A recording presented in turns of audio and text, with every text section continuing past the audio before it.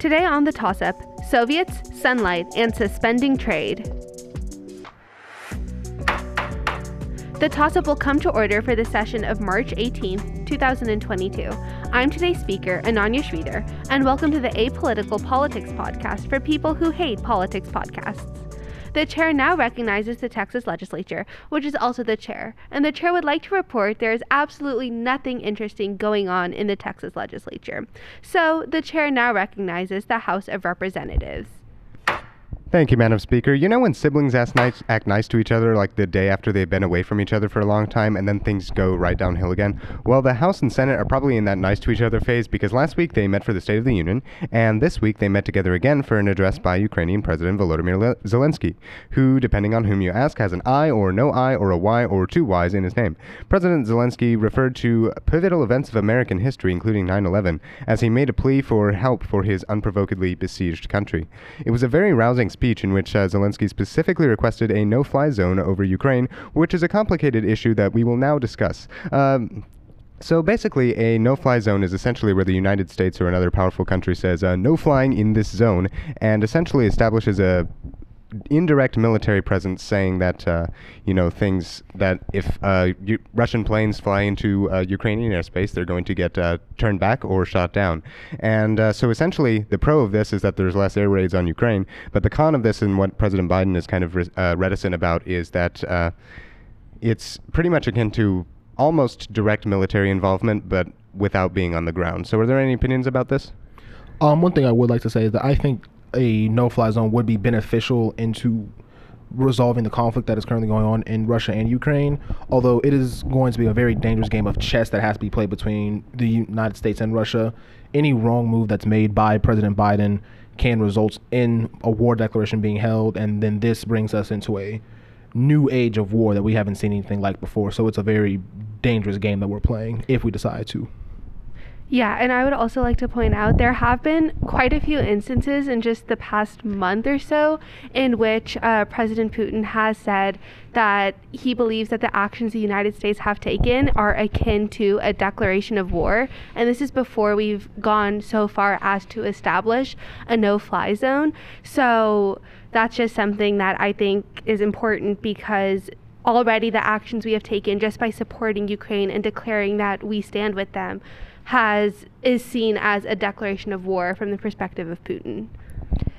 To sort of recap everything that's been expressed by the other speakers today, and to actually pick up on where Donovan left off about just the historicalness of something like this, if the United States does get involved in this war, it brings into question if there was any sort of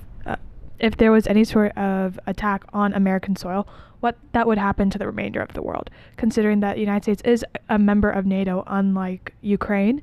And also, both the United States and Russia are nuclear superpowers. That would lead us into a wartime that would be unlike anything we've seen before, because unlike the Cold War, where everyone just had nuclear weapons but no one really used them, this time around it might be pretty likely that they would be used, which is kind of scary to think about in a way. It's also a really interesting thing to think about because, the idea of American soil is not something we generally need to worry about because, there hasn't been international conflict on American soil since the Mexican-American War. But that doesn't necessarily mean that things can't happen in NATO. We're hearing concerns from Poland about being invaded after this. But it is an interesting issue about how international we're willing to get about things, because losing Ukraine to an Eastern power could actually be pretty dangerous to the ethos of the West as well, where the West lost Afghanistan and then the West would lose another sovereign state. That's a very...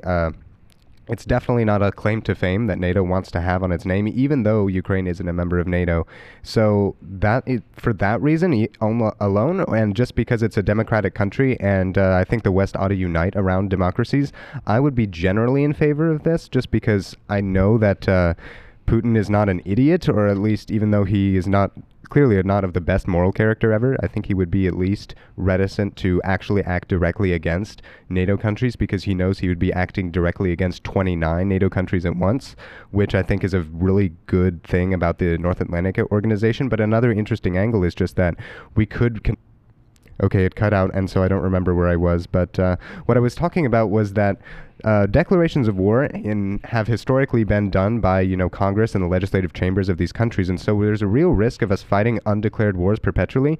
Do y'all see any situation that might arise where we might end up having to actually have an officially declared war, and what do you think it would take for Congress to actually take those steps that it has the constitutional obligation to do? So to touch on that, Jackson, I actually see this kind of happening in South Korea with because of just the relationships right now between South and North Korea. To sort of give a summary on that, North Korea has close ties with Russia, and because of that, a lot of South Korean government officials are wary that if any involvement or any sort of action that involves South Koreans in Ukraine or against Russia, it might incite some very dangerous wars that between North and South Korea. And obviously, if that was to occur, even though South Korea isn't necessarily an ally, I think, of the United States through any specific treaty, they are. It is an area that the United States has in the past tried to protect and tried to keep a democratic, I guess, hand on. And I think one of the most recent things that I've heard out of there is that no South Korean people are allowed, or citizens are allowed, to leave this country to go to Ukraine and be part of that wartime effort. And because of that, if they decide to go do that, when they come back, they face up to a year in prison, along with, I think, around $11,000 of fines, and then maybe even like having their passport revoked. So South Korea is being very, I guess, careful on that end. But then it comes into question, well, if that was to happen and North Korea was to get involved somewhere, and this was to somehow take over on a world standpoint, I would see the United States trying to control its democratic hold on these other countries, in Asia particularly, because of just how tumultuous that's been in the past. Yeah, and I think, like Jackson was saying, there is definitely a fine line the United States has to walk, because if we set a precedent right now by essentially providing military aid to Ukraine without technically and officially providing that military aid or declaring war on Russia, we are kind of setting this precedent that in the future we are willing to do things like this. And with everything that's been happening in terms of the military, I don't know if that's a precedent that President Biden wants to set. And then in regards to the potential of the United States actually declaring war on Russia, I'm really not sure what would need to happen, because there are just so many political factors and economic factors especially that are at play right now, because there are in Congress, right, there are these questions about, even though the Biden administration did approve that embargo on Russia, which we have seen has slightly impacted our gas prices, taking further actions will have a huge economic impact on the United States and the world economy at large. And I don't think that's something some of the more conservative members of Congress are willing to see happen without any sort of direct strikes against the United States itself. The only thing I wanted to add to this is I think the only possible way that we could see a war come to fruition is if Russia decides to advance further beyond Ukraine and they begin to threaten other eastern states in Europe or even in the Caucasus regions. And I think at that point, the United States and most members of NATO will have to come to a crossroads on whether or not a war is necessary to stop Russia. One of the biggest talking points will be the fact that war is a long thing. Wars don't typically last, especially world-based ones, just a couple of years or just a few months. This would be years on years of fighting, and as those years progress, millions of lives could be lost and will be lost. There will be destruction of infrastructure, and so it would be interesting to see how NATO comes to a decision on whether or not war is necessary should Russia continue to push themselves on eastern states. Yeah, that's a really interesting angle right there, just given that NATO is a more powerful organization than what Russia has at its hand. You know, it used to have the Warsaw Pact and that kind of thing, but China's trying to stay out of it. They're not really supporting Russia in incredibly directly. And so that means that Russia is the most powerful country that's technically involved at the moment. And the Western Bloc, if I may use that Cold War terminology there, is really powerful comparatively. So it's definitely a question of whether the West has a good chance of winning, but at a great cost if a war were to actually come out and actually wreak havoc on Europe. So there's so many different angles that you can think about this from. But just to finish it out, we'll appreciate here. I just want to add in a little tidbit on like the economic aspect of what we just talked about. Like previously mentioned by one of our discussers, that because the embargo placed by the United States on Russia has caused oil prices to increase. And actually, I actually just learned this today, that out of the past 7 recessions that we faced in the United States, or just around the world, 6 of them had, before 6 of them, there was a spike in oil prices.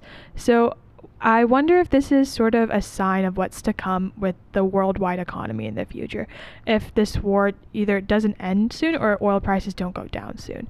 And because of that, I just want to kind of, I know that we're wrapping up our discussion, but I want to ask the other panelists right now, do you guys think that if it comes to it and oil prices become too high, would there be any concessions made to, not Russia, but I guess any efforts made to like talk to Putin and figure out what's going on by the Biden administration?